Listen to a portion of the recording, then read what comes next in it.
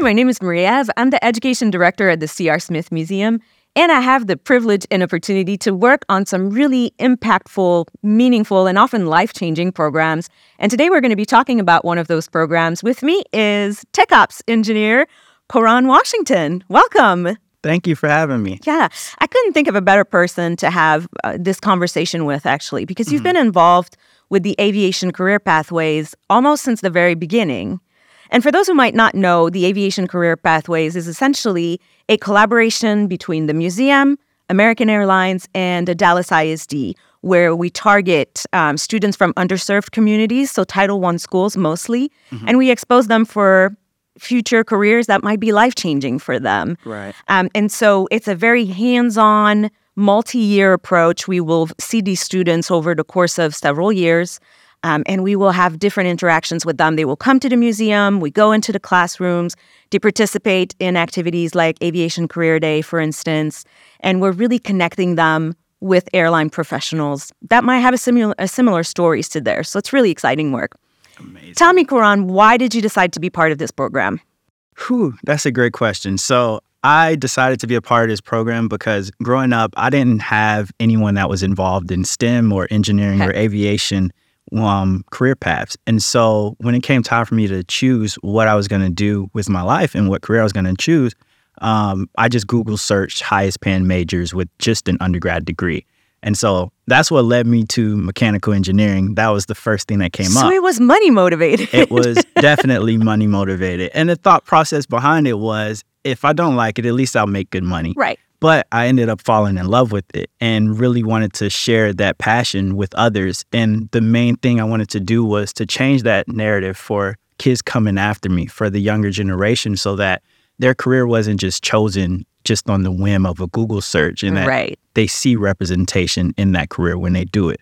Right. And that's a great point. Modeling is really important. If you never see people who look like you, who work in that field, you're probably less likely to follow that kind of a career, right? Exactly. So tell me a little bit about the hands-on approach, right? Because this is a big part of this program. Yeah. When you go to the classroom or they come, for instance, for Aviation Career Day, what are some of the hands-on things that you do with them that might help build their confidence that they can be successful in that career? Well, so what we do is, the first thing is we want to make sure that they're having an actual engagement and showing what we do as engineers. And instead of telling them, we build activities that they're actually going to be doing stuff that we do. Oh, I love that. Like the O-Wing glider experiment, they have to write their own work instructions and then pass that to others and also follow instructions so that they know how to give clear and concise directions to others. And so this is the main thing. It's just not showing them what we do, but telling them or showing them and guiding them as they do it. And I heard that there's like a second part to this, right? Where you take them kind of through a real life scenario. Yes, we do. So in that experiment, once they make it through their first obstacle course, when they have their aircraft, we then damage it, right? And so that's horrible. It's bittersweet. It's bittersweet for sure. After we damage it, they're there in charge of creating the instructions to repair it. So we're there to guide them, to show them maybe add a doubler here or just go ahead and overhaul the whole aircraft if it's just completely destroyed, so, but also giving them the terminology to properly communicate what needs to be fixed. And that's the big thing when it comes to learning about engineering and STEM, is just to kind of know about what exactly the dialogue is. Outstanding. I love that they can actually try their hands at it, because that's how they're going to build that confidence that they would be successful in that kind of a role. So what are some of the recommendations you would make to somebody who might have an interest in becoming a mentor or a volunteer like you are? Wow, great question. So what I would recommend is, first, as an engineer, you don't have to know everything when it comes to being a technical person. We don't need you to know how to program in every language.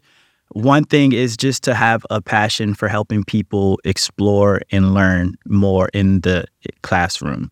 So that's the first thing. And also the second thing is to be vulnerable and be willing to share your story. That's a great point. That is a great point. The thing about that is it really opens up the door to connect with the students, not only just the students, but teachers and everyone else involved in the programs as well. Because now you're really starting to show how this has affected you and how this can really change your life, how this has changed your life, and how it can change others as well.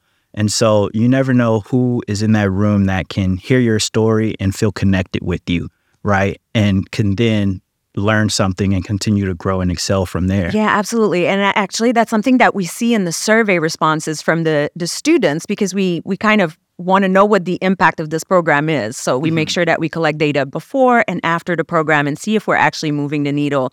And some people tell me, teens are intimidating. I'm kind of scared to be in front of a classroom full of teenagers. But even though they don't necessarily show their appreciation right there on the spot, we see it in the surveys. Like they will say, thank you for coming to my classroom. For the first time in a long time, I felt like somebody cared about me. They handed me their business card, told me, look, I'm going to help you through this process. So all of this is extremely meaningful. It definitely is. And even in those classrooms, when you talk to some of the students, they're a little too cool. They may not, they may be ice cold, but in those surveys, you get to see that this information was actually received and that it made a difference. Absolutely. And what we hear a lot too is, when we ask them what career they are thinking of pursuing prior to the program, we hear a lot of, I want to be a YouTube star, or I want to be an Uber driver. This is what they know. This is what they're exposed to. But then there's nothing wrong with these careers, but we want to broaden their horizon. So when they come out of this program and we ask the same question, then we hear, I still want to be a YouTube star, but if that doesn't work out, I'll consider being an engineer. So this is really exciting that they are thinking further than what they had kind of on their mind at first. Amazing. So if you're interested in helping out with this program and being a volunteer and sharing your passion for what you do, you can contact us at education@crsmithmuseum.org.